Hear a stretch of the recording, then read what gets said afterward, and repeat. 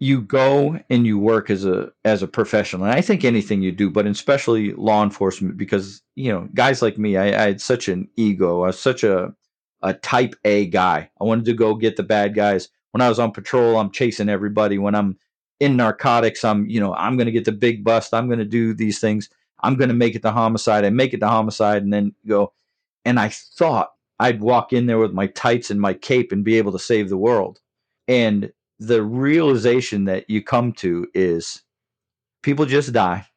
Sometimes there's no explanation. And the explanation is I'm not smart enough or that connected with, again, whatever your higher power is. I'm not that connected with them where they're going to explain it to me. Sometimes it just is what it is. You can't fix it. You can't do anything about it. You just have to deal with it. Well, dealing with the fact that I couldn't fix it and I just had to deal with it was a killer for me. And that is really, if I had to go back and trace where my train started to come off the track, it was right about then, right about there, and right about then. I'm sure it was wobbling before, but if I had to pick one point in time where I lost my wits about me, that would be it.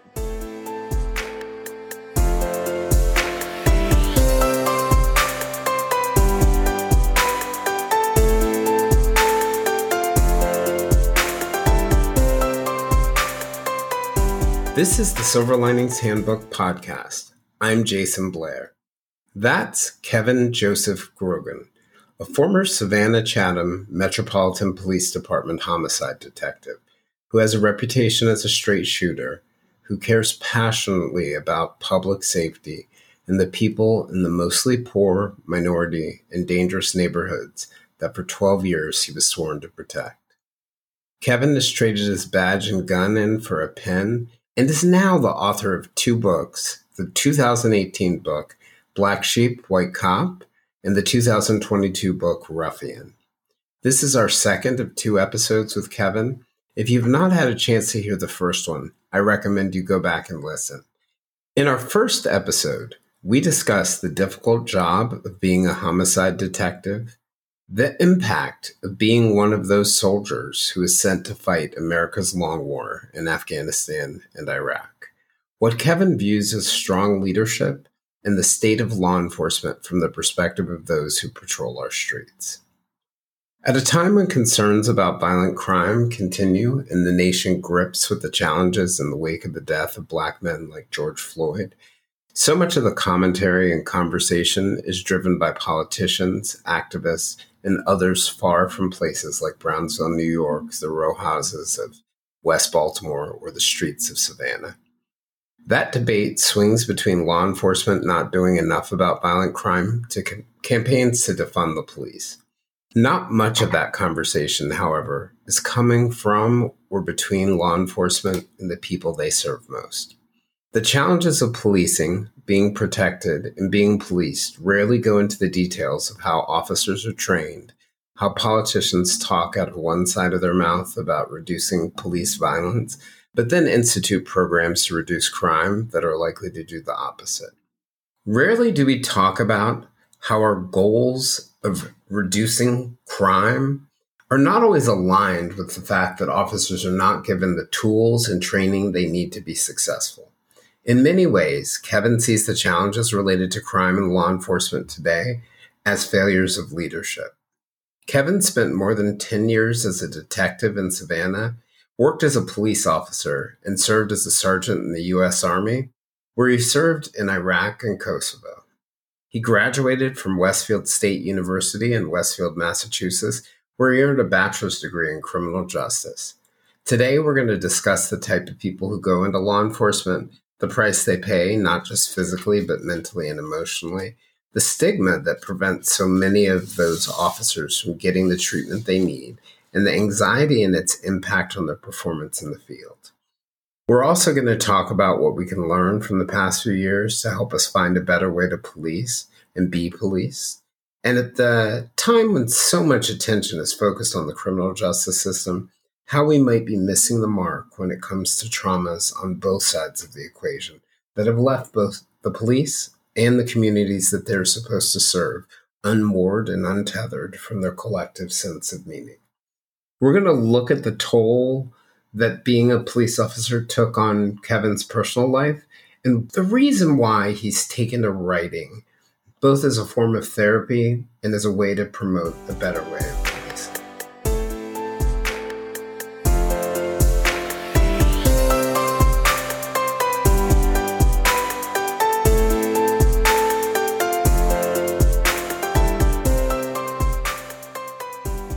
The one that got me, and it's funny because one of the big therapies for now is writing, but I didn't realize until I started writing about my days in homicide, just jotting notes down.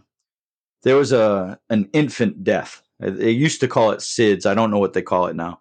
But basically, there's no explanation for why these babies die. Yeah, sudden infant death. They go to bed one day and they don't wake up and they go. So I go to this house and it's I think they were Korean, but I walk into the nursery, okay, and they're twin babies. Both went to bed and only one woke up. Oh, And I sit there and I walk into this nursery and it's immaculate. Absolutely immaculate. Nothing out of place except for the regular stuff, like a kid toy that's being played with. It's in the right spot. So there's nothing suspicious at all about it. And then I'm talking to the parents who yesterday had two beautiful babies. Today they only have one. And talking to that and asking them the questions of, well, is there any possibility that they had a blanket? Is there any way they got caught between the mattress and any number of ways? I'm trying to flip it any way I can to find out. And of course, you're asking the parents to explain how their baby's dead. And I did it as gently as I possibly could, but it doesn't change the fact you're trying to figure out whether they're responsible for it or not. You know it, they know it. There you go. But this is an awful thing, but apparently it's kind of common. I've been to 100 autopsies, and at the end of those autopsies, I'm always really, really hungry, which is a really strange phenomenon. But I've talked to a bunch of other people that work homicide, and they're like, "Yeah, man," he's like, "It's crazy." I don't understand that. This one, I went to this little baby's, so wasn't even 6 months old, and I go to the baby's autopsy. And, if you autopsied me, you're going to see all the fat. You're going to see some scars. You're going to see some, broken bones from childhood or whatever. You're going to see evidence of those things. When I watched this autopsy, it was like opening up a biology book. Everything was perfect. Almost like it wasn't real. It was almost like it was drawn or but it just gave me an appreciation for what a masterful engineering, whatever your higher power did to make us. I mean, unbelievably extraordinary. And I remember looking at that, and I remember walking out of the medical examiner's office, and I wasn't hungry at all. I was devastated, absolutely devastated. And I went back to work, working my cases, whatever the shooting, whatever the murder was, whatever my partners were going with. And I remember there was an assistant district attorney who was in charge of, child everything. And she would call me. She'd say, "Hey, I really need to report on this." Yep. I got it. I'll get it to you. I'm buried. I'm real covered up right now, but I'll get it to you. Another month later or another week later would pass. "Hey, I need that report." Yep. I get it. And I think I fully intended to really get her the report. But you just couldn't. I didn't know it then. Yeah, I didn't know it then, but I know it now. I couldn't bring myself to write that report or close it or whatever. I couldn't even touch the file. I had that thing I had it so buried with all my other paperwork because I did not want to deal with it. I never wanted to think about it again. It crushed me on a level because the thing is, you go and you work as a professional, and I think anything you do, but especially law enforcement, because guys like me, I had such an ego. I was such a type A guy. I wanted to go get the bad guys. When I was on patrol, I'm chasing everybody. When I'm in narcotics, I'm going to get the big bust. I'm going to do these things. I'm going to make it to homicide. I make it to homicide, and then go. And I thought, I'd walk in there with my tights and my cape and be able to save the world. And the realization that you come to is people just die. Sometimes there's no explanation, and the explanation is I'm not smart enough, or that connected with, again, whatever your higher power is. I'm not that connected with them where they're going to explain it to me.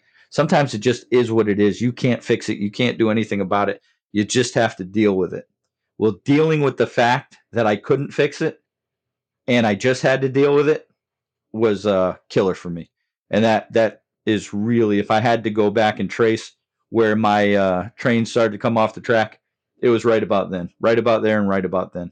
I'm sure it was wobbling before, but if I had to pick one point in time where I lost my wits about me, that would be it. Mm. So, what do you mean about your train coming off the tracks? I was a hard drinking. I guess at that point, I was a hard drinking, women chasing moron. I was my own worst enemy, but I had come off of a highly, highly, highly successful task force where we had done some really good police work. It was our local police department in the feds, the ATF. We had done some really good stuff, and then when we wrapped that up, and I was in homicide, you couldn't tell me a thing. I knew everything. I was smarter than anybody I had ever met. I was really pretty pleased with myself, and that type of attitude, it catches up with you. Nobody's as smart as I thought I was, especially not me. So I had developed some really bad habits over those years, and again, I think maybe some of it has to do with things I hadn't dealt with emotionally or intellectually from the war, and a couple things processing just from my developing career as a police officer. But by the time I got to homicide, I was a train wreck. I had no my compass was off. My compass was definitely off. Right. You sort of lost your North Star, the whole reason why you were there and the purpose. Yeah. And the craziest thing about that, and it's Freud, I guess. When you go back and you look, and I go through that whole story, and in 2010, before that, I lost my father. So my father had died. So talk about losing your North Star. My dad, I talk about General Meigs with the highest esteem. General Meigs is a real good guy, but my dad is probably, well, without question, the man I respected most. Yeah. Must have been a tough time. Yeah. It was a tough snowball of things, just a bunch of events that kept happening and happening. But that's life, and everybody lives with that. But hey, I suppose now, not to get on a soapbox or anything like that, but to anybody who's listening, I used to think I was the coolest, toughest guy in the world. I work with the toughest guys in the world, without question. From military to federal agents, undercover agents, and we all now sit around and we talk about how we all thought we were too cool to get help. We were too tough to get help. We didn't need it. We had it under control. If you feel at all like you don't have it under control, talk to somebody. Find somebody, because there's plenty of people to listen. I'll listen. There's so many avenues out there that you can get it dealt with. There's no shame in it whatsoever. I understand the professional stigmas, but there's absolutely no shame in getting help, just because situations, like, not unlike the one I was just describing, if they quote unquote break you, that's all right, man. It's natural. It's something. There is no shame in getting help. And all of my social media outlets, my name is Kevin Grogan. I'm on Facebook, Instagram. If you look up any of my books, you go there. I'm an easy guy to find. And if there's anything I can do to help anybody that needs help to avoid the mistakes I made, I'm always make myself available for those things. Yeah, I can relate to that. That's one of the things that I say to folks. I don't like talking about my past, but if you're somebody who thinks you might be walking near my shoes, my door will always be open to you. But you hit on I think a very important issue. So many times the people who face trauma as a part of their jobs, EMTs, police officers, special operations soldiers, or just soldiers in general, they so fear going to get mental health help. And I know some of that might be pride, right? We have to be tough. We have to be strong enough. We see these other people around us, and it doesn't seem like it's affecting them. Little do we know. But, or we're afraid that if the job finds out, they're going to take away my badge, my gun, my clearance. And I know some of those ideas are somewhat outdated, but, I don't know.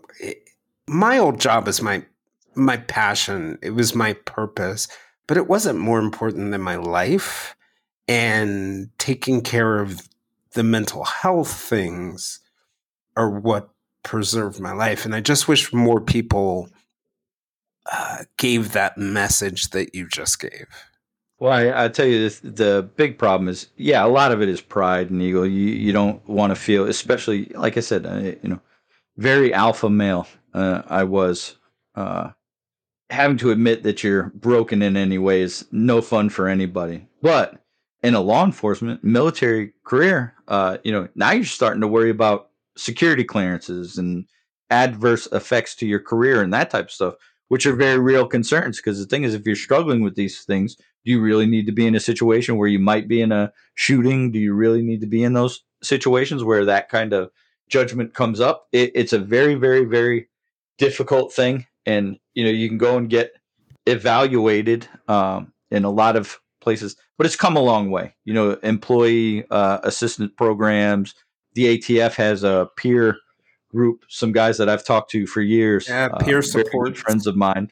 Great resource. Yeah, no, and there's a bunch of that happening now, but 20 years ago that wasn't happening, I don't think. Not that I know of anyway, but it's far more accepted. I did a podcast for a long time with a man that I consider my brother, Lou Velozzi, who's a retired undercover ATF agent.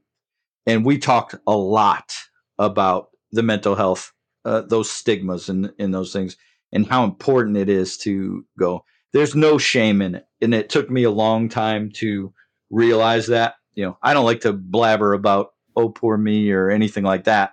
And I hope nobody ever takes it that way. But everybody goes through something, and I don't care if it's combat, shooting, whatever the experience is. There's trauma is trauma, no matter what it is, and it might be something that I'd go, that's nothing. But to some people, whatever that trauma is, it's the most significant event in their life. And if it's bothering you, well, then talk it out. And if it's no big deal, then good, you'll be through it real quick. If it is a big deal, then there's work you got to put into try and get through it. And nobody can do that alone. Think of the animal kingdom and the way it's set up. None of us got here alone.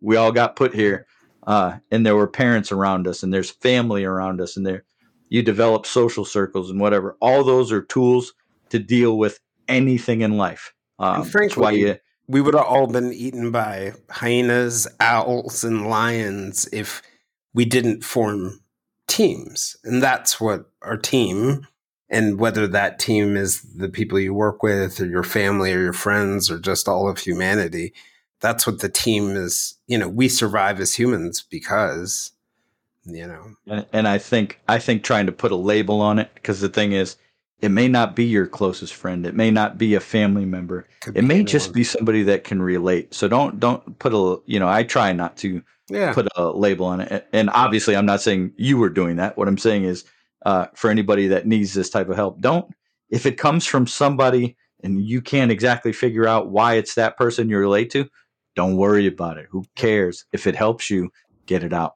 Yes, sometimes it's a random person you meet in the gym, or it could be anywhere. But I always say, when you find your place, take the opportunity. My mother always quoted her father, who I never had the pleasure of meeting, but his saying was, "I know my own, and my own know me." Believe me, you will gravitate to people if they're suffering and you're suffering from something. You gravitate to each other. It's a there's something out there in the universe. Don't know what it is. I'm not smart enough to explain it, but people find each other for reasons, and that's just something that's not only what I think, but it's been my experience. So, I always encourage people, if it's bothering you, get it off your chest. Do what you can, because no man is an island, no man or a woman or whatever. The thing is, if you need help, there's no shame in getting it. Can I make a pitch for this to be your third book? I'm actually halfway through my third book. I have notes on the fourth book, so we'll make it number Maybe 5. The fifth. I think that's an awesome message that everyone needs to hear. Not just I've always felt we've got to find a better way to take care of the people that we ask to take care of ourselves. But I think that message, and I think that overall problem of stigma or pride or all those different things we were talking about, I think it's a universal challenge that we need to tackle. You mentioned your brother there, and that you guys had worked together as when he was in the ATF. Tell me a little bit about that work in that time period, because I think, at least based on what I've read, that sort of serves as a foundation for a different way of maybe approaching some policing challenges. I could go back a long time and discuss a lot of those things. So specifically, this one guy, Lou, so he opened my eyes to a lot of different types of operations, specifically his expertise. And I do mean expertise. The guy's an absolute expert. Were storefront operations where the government would open up fake shops and run them as businesses, and they would uncover criminality. They'd wind up buying guns and drugs and all kinds of stuff. But I did a bunch of intelligence that part work was on that stuff. Only in the movies. So that is real. That part's real. No. Oh, it's absolutely real. And here's a little plug. Lou Velozzi's Storefront Sting, an ATF agent's life undercover. His book, it's an extraordinary story. It's not one you see often, but Lou's an impressive guy. In law enforcement, he's one of those guys. When he walked into a briefing, everybody would tell you, "Oh man, he's the guy you wanted to be." So reading his book is very interesting. He'll be on John Bernthal's Real Ones podcast here, I think, this week. But he's a super interesting guy. But on top of being a phenomenal and expert undercover agent, he's also a fantastic human being and dear friend. But he and his partner, a guy named Toby Taylor, who is still with the ATF in a supervisory role, Toby and I were partners for a couple big, gang cases. They weren't undercover operations, but they were cooperations between federal and local law enforcement. And basically what we did was they were both intelligence-led investigations into street gangs, guys who were committing violent crimes in Savannah. The first one, Raging Waters. I think they were responsible for 40% of the violent crime in the city one summer, which is a huge number. And, that was my first really getting my beak wet in seeing how the federal system worked. And then I went out to a narcotics task force out in Liberty and Long County here in Georgia, out by Fort Stewart, and worked with the FBI and DEA on another gang case. And that's where I really kind of learned more on my own. I took a more involved role at that point. And then when I came back to Savannah, we formed the Savannah Area Regional Gun Enforcement Task Force, which again was Savannah Chatham Metropolitan Police Department and the ATF and the Georgia Bureau of Investigation. And that was a really, everybody throws the term community policing out. Mm-hmm. We very overtly did some community oriented thing. And at the same time, we were very covertly removing drugs, drug dealers, and guns from that same neighborhood. So it was combining sort of, one of the things that strikes me about policing that I think a lot of people don't think about, that we ask the police department to do a lot. And we ask people Yeah, yeah, yeah. You're our night watchman, right? You are our enforcer of laws when we need that. You're the people who serve us when we need that. There are a lot of hats, right? And a lot of subcategories that fit under that. And so the interesting thing about that story that you're telling me, mixing the community policing with the heavy enforcement in the shadows, is it kind of combines some of those models in a smart way. What was different about that approach compared to the way, let's say, a situation like that would normally be handled? I tell you this. So, and I'm obviously no expert, but I do have enough experience in it to say I think in today's day and age, especially with the erosion of that trust that's happened since, I would say it's fair to say Ferguson, Missouri is where it really, really, really started. There are incidents before that, but Ferguson was really like the zenith of, okay, we really have a problem with police. The thing is, from that day forward, you cannot be effective in a crime reduction strategy without doing both very proactive policing, which is not a very popular opinion now, but at the same time, you have to do the community very soft-handed approach in communicating with people. And that sounds like they're two very different things, and they're not. It's really not. It goes back to what I said at the very beginning. Police work is just talking to people. All it is, it's communication. If you're smart about it, you have good leadership, you can meld them together. I mean, I can tell you as somebody who lived in Giuliani's New York, I was not always in love with the intensity of the policing as a citizen, but really did like its impact on crime. A lot of people, like one of the trends right now is don't arrest, fare jumpers. And I was having a conversation with somebody about it, talking about my time in New York when they had the undercover street crime unit. That was a part of a lot of the challenging situations. I made the point, why do you think they arrest fare jumpers? And the person was like, they're just being tough on crime or legalistic. And I was like, no, no, no, no. They're arresting fare jumpers because a high percentage of fare jumpers have guns. And that's what it's all about. And I think that's the delicate piece, right? Like your average person who gets swept up in that. I remember one night in the middle of Manhattan, I was walking down an alley in Greenwich Village. I forget. I think I had gone out to smoke or something like that, and a police officer stopped me. And I'm telling you, the only reason the situation didn't go crazy is I happened to have a New York Times badge on me, and I showed it to him. But he was like, "Oh, sorry, right?" And I said, "No, it's okay. I get it. You're not looking for people like urinating in the alley. You're like, why is someone hanging out in this alley in the middle of the night? They're probably up to no good."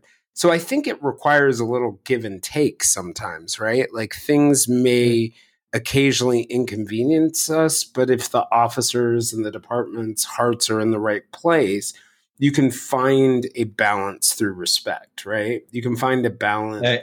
No, you're 100% correct. There has to be a lot of give and take between the community and law enforcement. Law enforcement's And job. politicians. Well, I include those people as part of the community. Okay. I loathe that title. Like I said, I have some friends who are politicians, and I mean that insultingly. But they're elected officials, and they're supposed to have the community's best interest in mind, in not only in practice but in deed. Well, they need to go out and actually. I know you put them as a part of the community, but I would actually say the politician's job, when you look at policing, is that they're the bridge they're the leaders of the community, and they're also the leaders of the law enforcement agencies. They should be the bridge between the two so both can be effective and both can get what they need. But too often, like in my mind, and this is just my general take, tell me if I'm wrong, too often it feels like they're saying one thing out of one side of their mouth, right? Like the police need to stop violence. And then I'll literally see months later them instituting a policy that may, let's say, increase the likelihood of violence, and it might reduce crime. And if you're paying, and I think this is a view maybe only reporters can get, but I guess if you really pay attention or you go to meetings, I'll see that they're not increasing the training budget, right? So, like, I feel like this is one of the real big problems of policing, has less to do with the community and the police, but the people who, lead both of us. Because I'll tell you from my life experience as a Black American, and also as somebody who's covered these things, I've never gone into a Black neighborhood where people have said to me that they want less policing. In fact, they tell me they want more policing. They don't want the problems that go with it, but yeah, go for it. No, and very fair. I'll say very fair, but I will rewind to where you said politicians are the bridge between the community and law enforcement. I think that's fair and true, but I will say this. Politicians have no business and need to stay out of law enforcement affairs. What politicians need to do is select an official, a chief of police. Sheriffs are rather political because they're elected, but you got to keep politics out of law enforcement. You just have to let them do, the police job, very, very simply, is to gain voluntary compliance with the law. Okay. And sometimes that's as simple as putting up a sign that says speed limit 25. Most people are going to see that and they're going to obey it. They will voluntarily go because we've agreed as a society to most of these laws. Like murder, it's illegal. We shouldn't do it. But guess what? Still happens.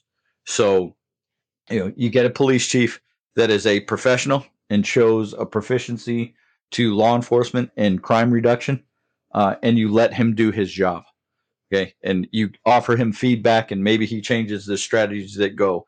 But as soon as you let politicals agendas, like you were just talking about, affect strategies and affect the way that communities are policed, you start running into problems. And that starts with very, very simple things, enforcing jaywalking by schools, or here in Savannah, we have the historic district. It's one of the prettiest historic districts in the country. Okay? And the parking is enforced there like, oh my goodness. Okay. But that includes some very, very poor areas surrounding the historic district. It's policed and governed one way. Then you get out to where if you park your car in a poor neighborhood and the street sweeper is obstructed by your vehicle, they will ticket your vehicle and say, okay, you're parking here. If you get into the richer neighborhoods or the wealthier and what many people consider the white neighborhoods, and your car is parked, the street sweeper will go around your car and nobody's ever going to say a thing. You can't do it differently, but that all is where politics go. And it's very simple, but it's a very simple thing. But now start talking about violence, start talking about possession of firearms, start talking about narcotics, start talking about, you can't police people differently because of their socioeconomic, racial, religious, sexual preference. You can't police it different. You have to do it same across the board. And as soon as you interject politics into that, it doesn't happen the same across the board. Yeah. And obviously that's a very we are the world thing, because it doesn't happen anyway. Anytime you have people, you get those influences. However, you have to keep it theoretically the same way as best you can. Can I offer an alternative spin on your point? And I do agree with you. Politicians should stop possibly worrying so much about getting elected and worry more about being good leaders. And if they could keep those boundaries, yeah. Amen. And actually represent the community that elected you. But and I digress. I could go off on politicians all day long. You actually made me think about a case where sort of politics got in the mess or mix and in training and all sorts of different things. Do you remember I think it was in 2020, the Rayshard Brooks case in Atlanta? In Atlanta? Yeah, it's a 27-year-old African-American. He was fatally shot in a parking lot. I think he had been in his car by an Atlanta police department officer. And often, I mean, afterwards, I think Erica Shields, who I'm a fan of hers, she was the police chief. She got forced out, and she had done a lot of work to improve policing. And, first time I read the first story on it, I was like, why did this happen? But a couple days in, I was like, this is a way more complicated story. What are your thoughts on that case? Well, I'll preface it by saying this: I wasn't there, but I'm familiar with it. I've read the case. I've looked into a lot of things. It was a DUI stop, I believe, at a Taco Bell. They went and they talked to him. He was under suspicion of DUI, and they had him park his car, which was very, very unique to me because thing is, if you're in an investigative DUI investigation, the last thing you want to do is just from a liability standpoint. If I think you're under the influence, I can't let you drive your car anywhere because if you get in that car and roll a foot and hit something, then the city's liable, which, you get into all the liability. I try not to think, I think less about liability as I think about right and wrong. But that thing got broken down to there was a taser involved. He's running. He's doing all of these things. That goes back to what we talked about earlier. You're in the heat of the moment. You're in all of these things. I remember a time being in we don't have alleys here in Savannah. We have what we call lanes because we're very pretentious. Alleys and lanes obviously being the same thing.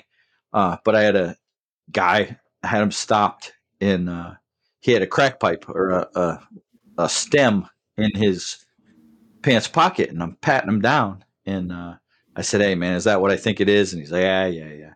So I noticed, well, when I put my hand in to remove the contraband, because it's illegal to carry a crack pipe, as I'm going to do that, he put his hand in his pocket with mine. And I'm like, "No, man, I don't need your help. Stop."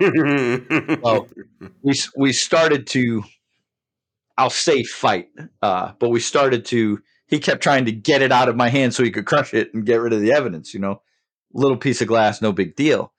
But he dug it into my palm, and I do not think there was any intent of him to dig it into my palm or hurt me. In his, drugged out mind at the time, he's thinking, I don't want to go to jail, so he's trying to do anything he can to get rid of it. I'm thinking I'm going to, keep the evidence from being destroyed. And in the mix of that, my hand gets cut. Well, I say he cut me. Okay.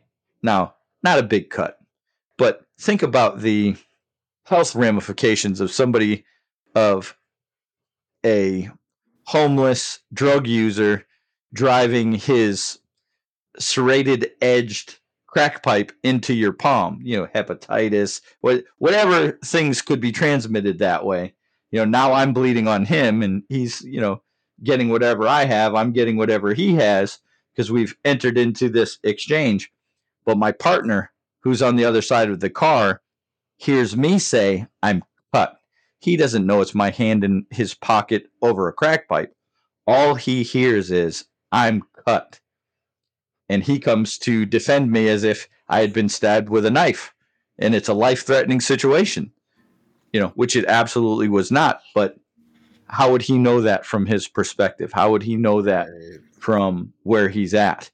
And it goes to show you, words mean something, but I didn't have the time at that point to look at my partner, make eye contact with him and say, hello, partner. I've reached into this young man's pocket, and while he's not trying to hurt me or stab me, I have been cut with the edge of his crack pipe, where he would have come over and said, hey, stop that. And it would have been done easily.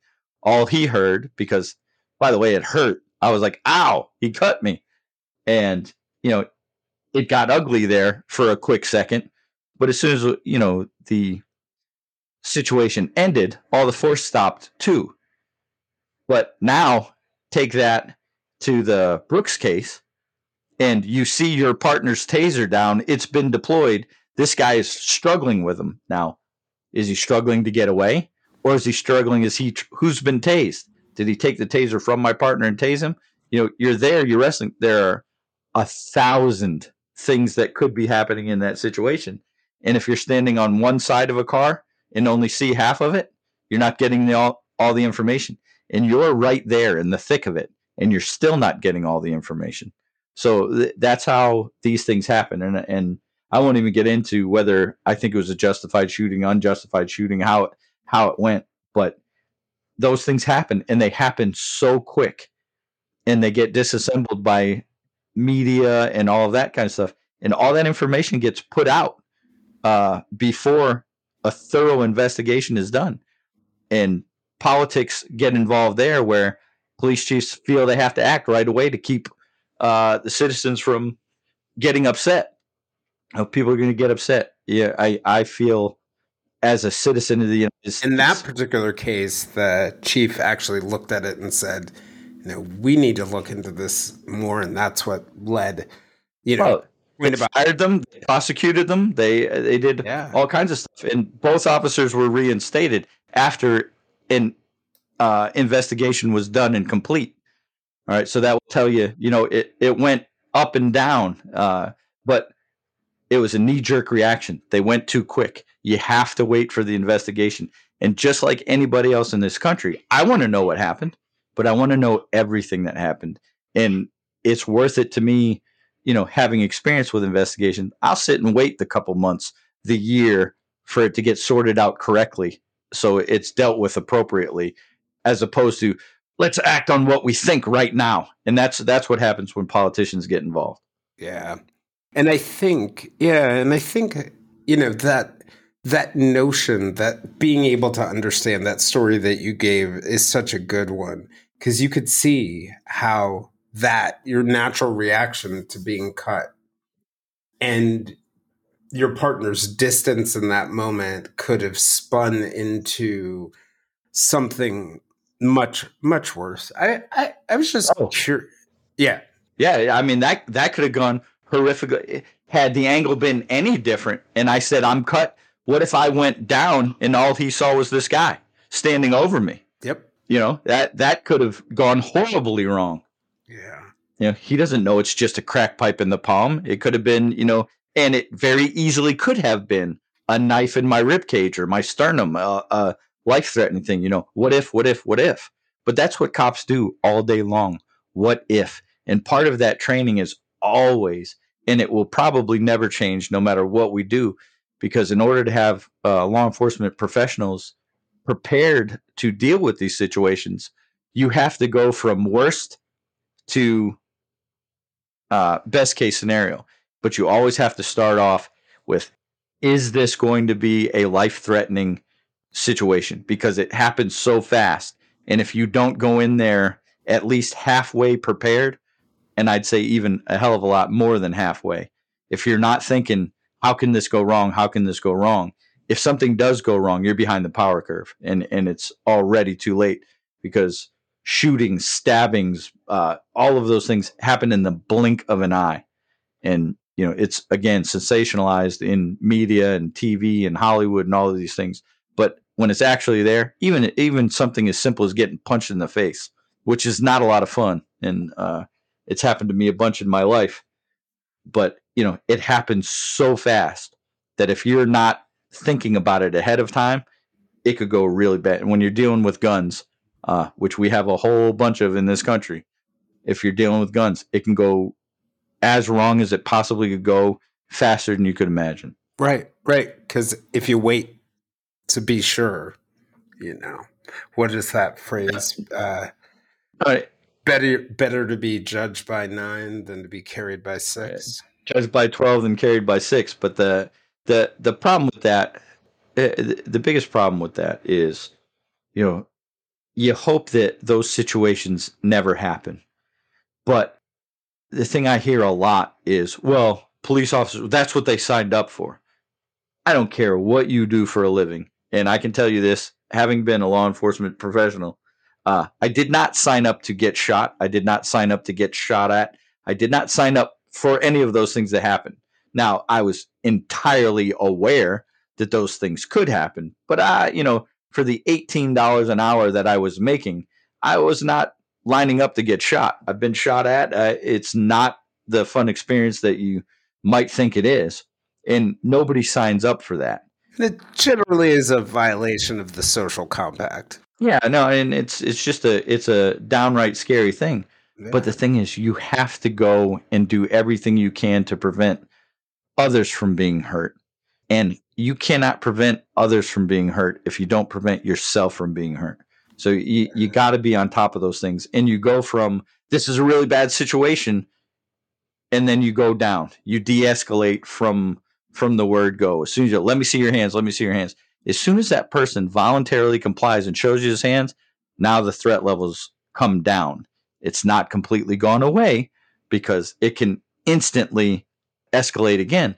But unless you've been in that situation, unless you've trained, which police officers do from the word go, from the beginning of their career, to escalate, de-escalate, then go back to escalate into these situations. Unless you train yourself or are exposed to that mindset, it's very, very difficult to understand, which is why I don't understand.